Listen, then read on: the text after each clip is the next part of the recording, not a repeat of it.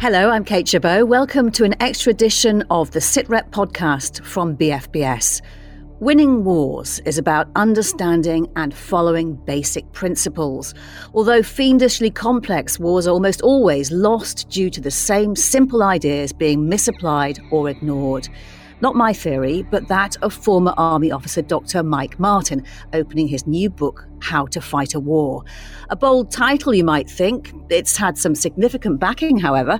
The head of the Army, General Sir Patrick Sanders, has called it essential reading for every soldier, officer and general. We've given it to one former soldier to get his verdict, but before we hear that, let's talk to the author, Dr. Mike Martin.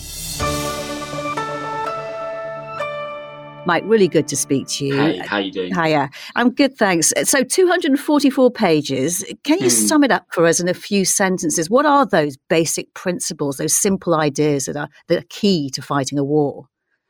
So war's not about technology, it's about humans. And because of that, you really need to think about strategy. You need to think about logistics, morale and training. If you get those four things right, then you can start thinking about technology. And if you don't get those four things right, there's no point in having the shiniest ship, the flashiest tank, the fastest aircraft. It won't matter. And you say yourself the core nature of war hasn't changed since the first days of humans. So if the principles are as old as time, what are you trying to achieve with the book? Well, this is why we go on battlefield tours, right? Because we can learn from battles that were 2,000 years old. What I'm trying to achieve is it became quite obvious, particularly with the war in Ukraine, but actually if you think about it, Iraq and Afghanistan as well, we're not actually very good at fighting wars. We often start them without clear aims or a clear strategy, and more wars, if you look back through history, more wars are either failures or come to inconclusive draws than are won, right? And war is about settling geopolitical questions. So by winning, I mean they settle those geopolitical questions. And it's not just the public that don't know how to fight wars. You wouldn't expect them to, but we would expect generals, politicians, dictators, kings, leaders of countries, commanders in chief. We'd expect them to know how to fight wars, and they don't. So the book sets out in really clear terms. In the second person, so speaking to the commander-in-chief, this is what you need to do. First, you need to sort out your strategy. Here is how you sort out the strategy, and so on and so forth. She's in very clear language, explaining it bit by bit by bit. And you also say psychology is absolutely central. How so?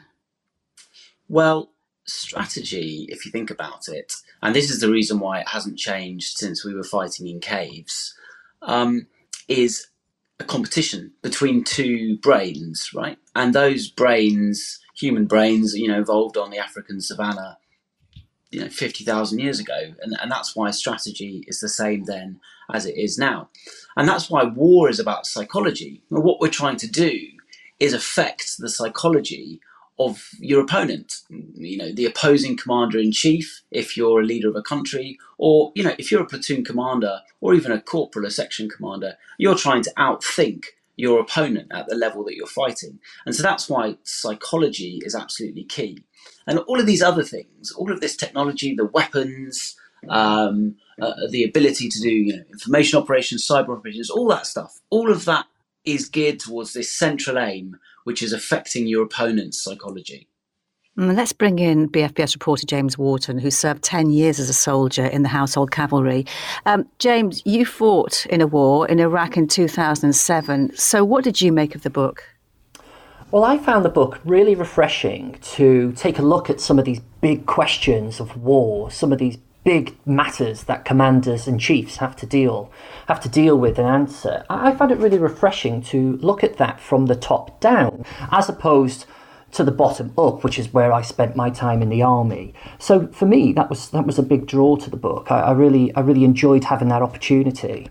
And James, essential to the book is a theory that war is an extension of politics. There's a really powerful sentence in the opening that says lethal violence is simply communication that your adversary cannot ignore. Is that the kind of concept that ever occurred to you when you were in Iraq? Certainly not in those terms, the big picture. Iraq beginning in 2003 and then it changing from a hearts and minds to an insurgency was certainly something me and my colleagues were aware of. But that was about it in terms of our understanding. So I've certainly not heard it in those terms. I thought it was a wonderful turn of phrase. And I know Mike returns to that point a couple of times through the book. He just reminds the reader that, don't forget, this is a conversation. War is a conversation. And Mike, how much do you think the ordinary soldier really needs to understand the kind of principles that you set out in your book? I think everyone, from private soldier all the way up to general, needs to understand this, because we talk about the strategic corporal, right? Well, that's understanding that everything that everyone does is part of this conversation of war, right? But in war, we're using violence as a method of communication. It's what we do when politics has failed and we can no longer talk about our problems. We tend to settle them with violence in wars. So let me give you an example. You're a lance corporal and you've got a fire team and you've been given orders to storm a trench, right? Well, there are probably a few ways you can go about that. And the tools you have at your disposal are largely violent ones. But you could kill your enemy. You could force them to surrender. You could get them to run away. And all of the violence that you have at your disposal, and perhaps you can call on other things like artillery or whatever. These are ways of communicating your desire for the enemy to vacate that trench. You're not fussed whether you kill them, they surrender, or they run away. But you're able to communicate with them and perhaps force them to do what you want them to do. I mean, presumably these are things that should happen instinctively, not something you should be thinking about. Absolutely. Studying war, training for war is both practice and training, which gives you experience, and it's also formal, study and learning. And you dip, throughout your career in the armed forces, you do a bit of one and then you do a bit of the other, and then maybe you go on operations, then you do some more book learning. And that's very deliberate because you learn these concepts and you understand them and you think, oh, that's very interesting. And then when you go on exercise or you go on an operation, you then start to see those principles put into practice, and then it all comes together on operations. And so that's why in an army you generally tend to have book study and then training and experience, and they all come together. Well, let's look at the reasons you argue leaders lose wars. 3 fallacies, you say: overconfident, being bewitched by technology, and misunderstanding the enemy. Can it really be that simple? Well, it's simple in the way that you've just read it to me like that. But each of those things is really, really, really complicated. So let's take them, right? Overconfidence. Well, as all of your listeners will know, Putin, right, has massively overjudged the Russian armed forces' ability in Ukraine. They've performed particularly poorly. And as a dictator, he's really prone to overconfidence because he's had 20 years, not a democracy where everyone's telling you that you're wrong. In a dictatorship, everyone's going, yes, boss, you're doing a really good job. So he's really prone to overconfidence. And even more so than other leaders, but lots of leaders, Tony Blair in Iraq in 2003 was arguably very, very overconfident about what would happen post-invasion and so on and so forth. So that's a very, very common cognitive bias that you think, oh, well, that's simple, just don't be overconfident. But we're humans and war is about psychology, and it's really hard to escape these cognitive biases. Technology is another one. We talk about cyber warfare now. Boris Johnson, 3 months before, when he was the Prime Minister, 3 months before the Ukraine war, said the days of tank wars on the European plains are over. It's all about computers and all these sorts of gizmos now. In the 1920s, we did it with air power.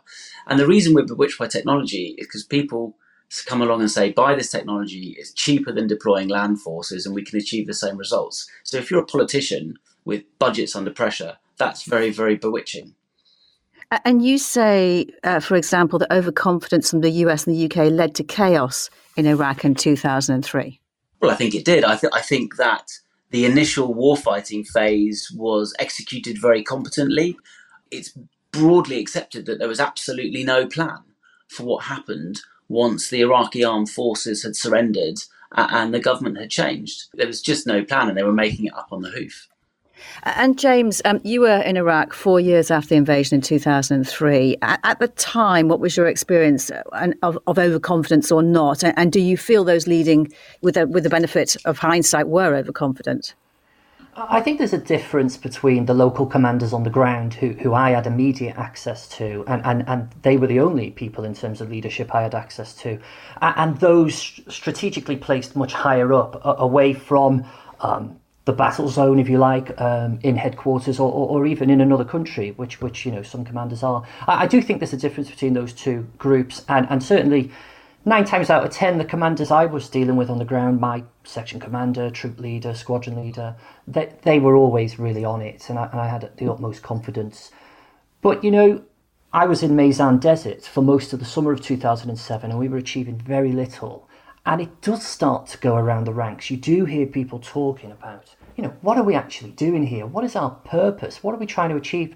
And I think when that happens, and Mike goes into a bit of this in his book, when that sort of culture begins to emerge, you can have problems, and it can start to have an effect on soldiers' morale, for example. Yeah, and on that subject of morale, Mike, you portray it as more important than equipment or technology. Confidence inspires morale, doesn't it? Yeah, it's morale is not being happy. It's the glue that binds these teams together. And when you come under fire and you start taking casualties, or you haven't slept for 3 days, that's the morale that keeps your unit going. And if you think about the British Army's doctrine of manoeuvre warfare, the aim is to shatter the enemy's cohesion and will to survive. And that's all about destroying their morale so that their units fall apart, destroying the enemy's morale so their units fall apart. So how much of a factor do you think morale is in survival in a war situation? I mean, I suppose it's difficult to put a percentage on it, but how much of a difference does it really make, do you think? If we're talking about small unit tactics, I think morale is probably the most important thing that determines whether a unit will survive or not, simply because units with good morale remain cohesive, and they keep going and they keep following orders when other units might fragment or give up. Yeah, I mean, I joined Mike. For me, it was the soldiers around me. I think back to that time in the desert. On some occasions we were approaching 20, 21 days out on patrol, living off our vehicles, nowhere near showers or anything else like that. And I think when you get to that stage, morale really matters. And that's when you really depend on your colleagues, on your local commanders. You're so far removed from the big decisions. You're actually just spending day to day trying to survive. And that's when the colleagues came in. It does sound like morale was a bit low at times then, James. Yeah, it can be. I mean, it was very hot, obviously, in the desert, and we were there in the peak of the summer. And as I mentioned a minute ago, there were definitely occasions when we were really struggling to understand what our purpose was. And I would today, I'm in my late 30s now, and I spend a lot of time looking at the military in a critical sense. I would today fault the higher up leadership for not sort of maintaining a good communication on what it was we were trying to achieve. I wouldn't say morale was ever rock bottom, but there were definitely individuals who were very close to losing their morale, and it would be then a team, a section of soldiers who would then take on the responsibility of keeping people in the right place psychologically. I think it's a really great point from James that on the ground you guys were thinking, what is the purpose? Why are we here? And that exactly speaks to this idea of, and how strategy and morale and all that link together. We didn't really have an idea at the higher up levels about what we were doing in Iraq post the initial invasion. And that's why, that was felt by you guys on the ground. There was no direction from the senior leadership about the purpose, because they themselves didn't know what the purpose was. Oh, yeah, absolutely. And I think there are a number of stages through Mike's book where I really thought to myself, wouldn't it be great if some of the decision makers away from the battle group that I was part of took the time to read or reread and remind themselves about, because, on the ground, as Mike says, and I know in other parts of his book he talks about moving from unit to unit in Afghanistan and seeing the consequences of poor leadership actually on the ground.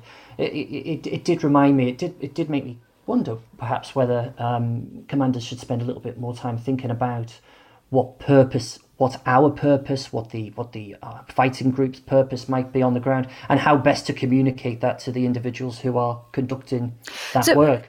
In that light, James, I mean, if, for example, they didn't have an idea what the purpose was, do you think the soldiers on the ground should have been given some kind of reason just to give them direction, even if it wasn't perhaps the correct reason and they didn't have just give them a reason. I think if I pay some credit to a former troop leader of mine, there was a very hot, sunny afternoon in the desert where we couldn't do anything because it was too warm to do anything. And he got us in a circle, actually, and he just asked the question, what is it? What do you know about the geopolitical situation on the ground in this region right now? And most of us didn't know the difference between the Sunnis and the Shiites, which was very crucial to that situation in 2007 in Iraq, and he just measured where we were in our education in terms of understanding the geopolitics of Iraq at that time. And it was really insightful because it turns out none of us knew what was going on really, and he took it upon himself to then explain to us, just in sort of simple terms if you like, what it was that was going on and how we fitted in, and I really admired him for doing that. Mike, I guess that's the kind of thing that you might have heard several times in your career. Yeah, it's excellent leadership. It really does make the difference. Small unit leadership really, really does make the difference to outcomes in war. Obviously, knowing why you're there, knowing what the reason is for your deployment, crucial, and being able to see the big picture, as you just said, James, is so helpful. What about equipment, though? Because that must be very fundamental as well. Well, I mean, from my perspective, equipment in Iraq was an ongoing headache. To be fair, we were quite far away from the main base. We were in Meizan, which was a sort of 45-minute helicopter journey. So anything we needed, we had to depend on for airdrop, and we were also getting by in the desert with old kit. I was a CVRT driver. These vehicles were introduced in the 1970s, and they certainly weren't designed for the desert of Iraq. So, yeah, I really enjoyed Mike's point at the beginning. He says he's written the book in order of precedence of the things that commanders should get right to fight a war, and logistics is the second most important thing. And I would completely agree. But I suppose, Mike, you understand, a soldier, I'm always going to complain that I haven't got the right kit or enough of it. My boots don't fit. Yeah, indeed, quite.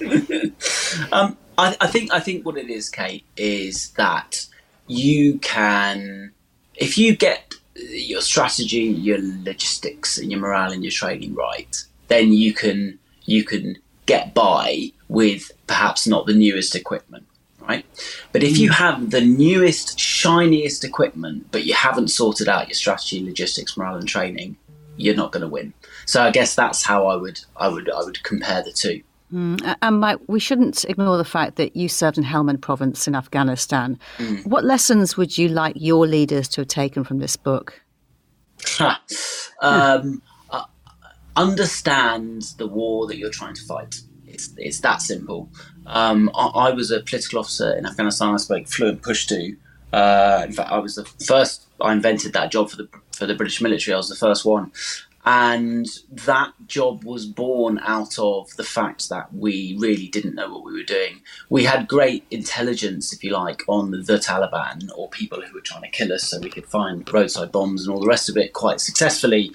But we had really very poor understanding of the tribal politics, the way the drugs trade worked, all that stuff, land ownership, all these things that actually shaped the conflict in the south. It's really interesting you say that about that. Sorry to interrupt, but it's really interesting when you say that you had very poor understanding of the situation, the tribal politics, etc., on the ground. How did that feel when you were actually there? Did you feel like you were out of your depth? It felt, well, because you always, the way the human brain works is you piece together a story, right, of what's going on. And what I found was that because I spent 2 years in Helmand, spread over 4 years, and so I spent a lot of time there in a concentrated period of time. And each time I went back, and I then further wrote my PhD on Helmand. Each time I went back, I felt like I was peeling the layers off an onion. So I felt like I had a good understanding, and then I'd have another conversation and go, oh, okay, that's another bit of the jig, and then I'd sort of go and have and then another bit of the jigsaw would fall into place. And what became clear was that I probably knew. It's probably best in capture. I was chatting to this tribal elder who I'd known for years, and we weren't friends. I'm sure he would have killed me if he'd had the chance. But I said, we were talking about how the Brits and the Americans didn't really know what they were doing. And I said, yeah, I know that there's some of us who speak Pushto and our job is to understand stuff. So maybe we understand like 5% or something. And he looked at me and smiled and went, Mike Sub, you probably understand less than 1% of what's going on. Wow. Which I thought, yeah, he's right. He's right. And I was sort of like, yeah, I understand 5%. And I was downplaying it, thinking he'd go, no, you've got 10%, Mike, or something. But he was like, he said it kindly, but it really, we didn't have a clue. And James, Mike says this book is intended as a reference guide for commanders in chief. The Chief of the General Staff says it should be read by every soldier, officer and general. Do you think you would have done things differently if you'd read the book? If I'm honest, I think back to that 20-year-old me when I was a tank driver, essentially, in the household cavalry. And I was responsible for all of that stuff, the maintenance of the vehicle. And I was responsible for my own tactical situational awareness. And then I was just trying to keep myself alive and all these sort of things. I think, if I'm honest, to put some of the big questions that the book asks of commanders onto my young shoulders, I'm not entirely sure I would have had the capacity to deal with it. I do slightly disagree with General Sanders. Don't tell him I said that. It's recorded, mate. You never know. He might be listening.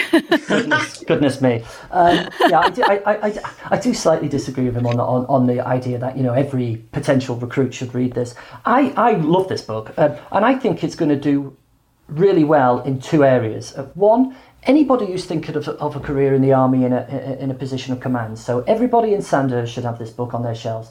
Everybody who's doing well at their A-levels and are just thinking about perhaps going into the army via Sandhurst, I think they should read the book too. I'm not entirely sure people who are just about to go to Pirbright or are in the middle of their Army Foundation College training necessarily need to read it. But the other group of people, and this is where I put myself, I really enjoyed the idea of putting myself into the position of a commander-in-chief and just wargaming my way through an imaginary conflict as I went through the chapters of Mike's book. I found that really entertaining. And I think that's another great attribute to this situation Mike creates at the beginning of his book. What lessons do you think your leaders should have known at the time? Have you picked up on anything that they should have focused on when you've seen the points that have been put forward by Mike? Yeah, Mike concludes the book, not to spoil anything, but Mike concludes the book with a chapter called How to End a War. And now, with the benefit of hindsight, as I said, perhaps it's too much to expect our political leaders to read that chapter at least. How to get us out of wars once we're in them. Any future Tony Blairs listening perhaps might benefit from skipping to the end of Mike's book and just reading that last chapter. There's a sentence earlier on in the book that Mike writes that really struck me, and it was along the lines of, and correct me if I get this wrong, Mike, but it was, if you're going to settle for peace with questions unanswered, it might be better to just carry on fighting the war. And that really struck me. Yeah, I can't remember the exact words, but yeah, it's the idea that, because war is about settling big geopolitical questions, right? The Ukraine war is not about Ukraine. It's about deciding where the eastern border of Europe is, the border between Europe and Russia. And if we decide that we're going to settle that war because we don't want the killing to continue, and, for lots of noble reasons, right? We tend to end wars for all sorts of noble reasons. But the problem is, if you don't settle it conclusively, then you're just, in 5 years' time, you're going to be fighting another war. And the most obvious example of that is the Second World War. The seeds of the Second World War were sown in the peace settlement at the end of the First World War. And so sometimes it is, as terrible as it sounds, it's better to fight on and conclusively settle that question. Listen, Mike, we're going to talk a bit more about applying this book to wars and defence now. James, thank you very much for your time. So Mike, if we do apply this to the situation in Ukraine at the moment, and applying your book to each side, Russia and Ukraine, how do you think they are doing in the way they're conducting themselves in this war? You can actually use the 8 chapters as a kind of scorecard. So, strategy, the Russians have had a pretty poor strategy because of overconfidence. They were going to overthrow the government, and then they, settled for just the Donbass. And you can always tell when a side's got a poor strategy if they keep changing their aims, like we did in Iraq and Afghanistan all the time. Whereas the Ukrainians have had a very clear strategy, which is the eviction of Russian forces from Ukrainian territory with resources and a bit of a plan, and they've already demonstrated that they can do that in 3 areas in Ukraine. Morale, the Ukrainians are fighting on their own turf to defend their homeland. Their morale is sky high. The Russians, by comparison, have got very poor morale. They've had to recruit mercenaries. They've got a kind of poorly trained conscript army. And then logistics. So in big picture terms, obviously Ukraine is being supplied by the rich nations of the world, but also its battlefield logistics seem to be quite robust. Like its troops seem to get most of what they need. I mean, nothing's perfect, but they seem to get most of what they need. In comparison, and particularly they're able to do mobile logistics, so they're able to supply forces on the move, which is obviously critical in maneuver warfare. The Russians, by contrast, I think we all remember at the beginning of the war, these long columns of armoured vehicles and supply vehicles that just got ambushed. Their battlefield logistics hasn't worked particularly well. It's very dependent on railroads, which the Ukrainians have been deliberately targeting with rocket artillery. The Russians are also unable, most critically, to do logistics at pace. So if you're moving an armoured force, you need to be able to get logistics to it. And that's really complicated, and the Russians haven't really demonstrated an ability to do that yet. So just looking at those 3 or 4 key intangible factors that we've spoken about, you can score both sides. And I think on almost all of them, the Ukrainians are doing better than the Russians. So does that, using your scorecard then, does that mean you know what the outcome's going to be of this war? Well, I've been right from the beginning saying that I think that Ukraine is going to win this war. I think the way that they're going to do that is by having some sort of spectacular battlefield success this year that forces a change of leadership in Moscow. So that's the mechanism by which they're going to do it. Whether they'll be able to create those battlefield successes this year is a question. And Mike, if we look now to Asia, you write in your book, because war and peace are a continuum, your war strategy starts when you are still at peace. Moreover, your strategy for war must be to avoid war at all costs. So how do we apply that to avoid war over Taiwan? So you're talking about deterrence, really, aren't you? Which is that you signal to your enemy that the costs of them going to war are going to be so great that they decide that they don't want to go to war. And I think largely the way to do that in East Asia is to do what the West and America in particular is generally very good at, which is building alliances. The great strength of the Western system is that we build alliances between countries that last for decades.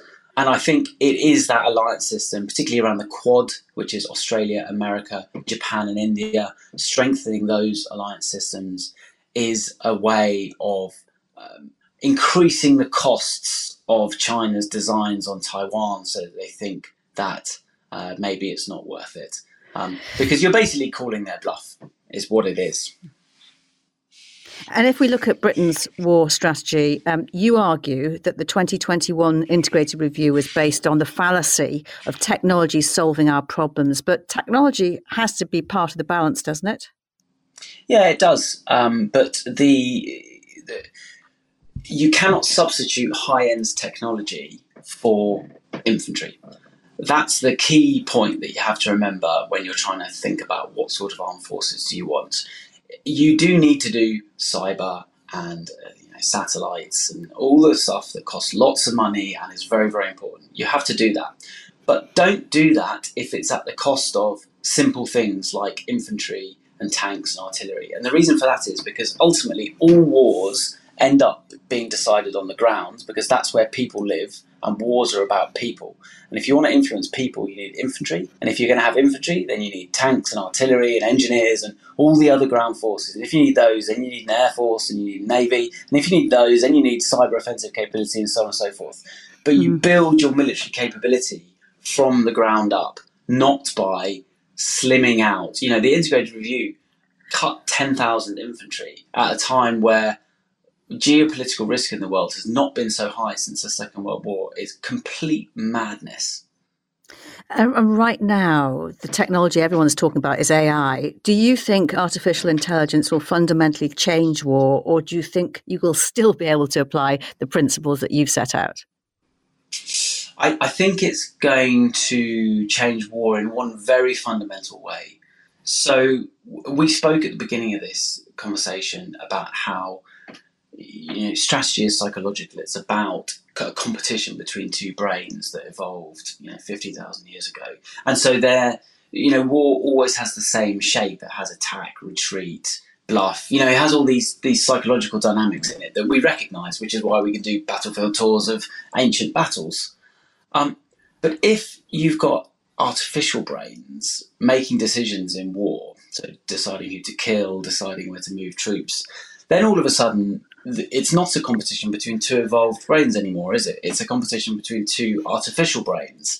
And that might mean that some of those dynamics, attack, retreat, bluff, all the rest of it, maybe they don't look like that. We've got no idea what they do look like. But perhaps war, the nature of war, this thing that stayed the same for thousands and thousands and thousands of years, perhaps that will completely change into something else that we don't understand.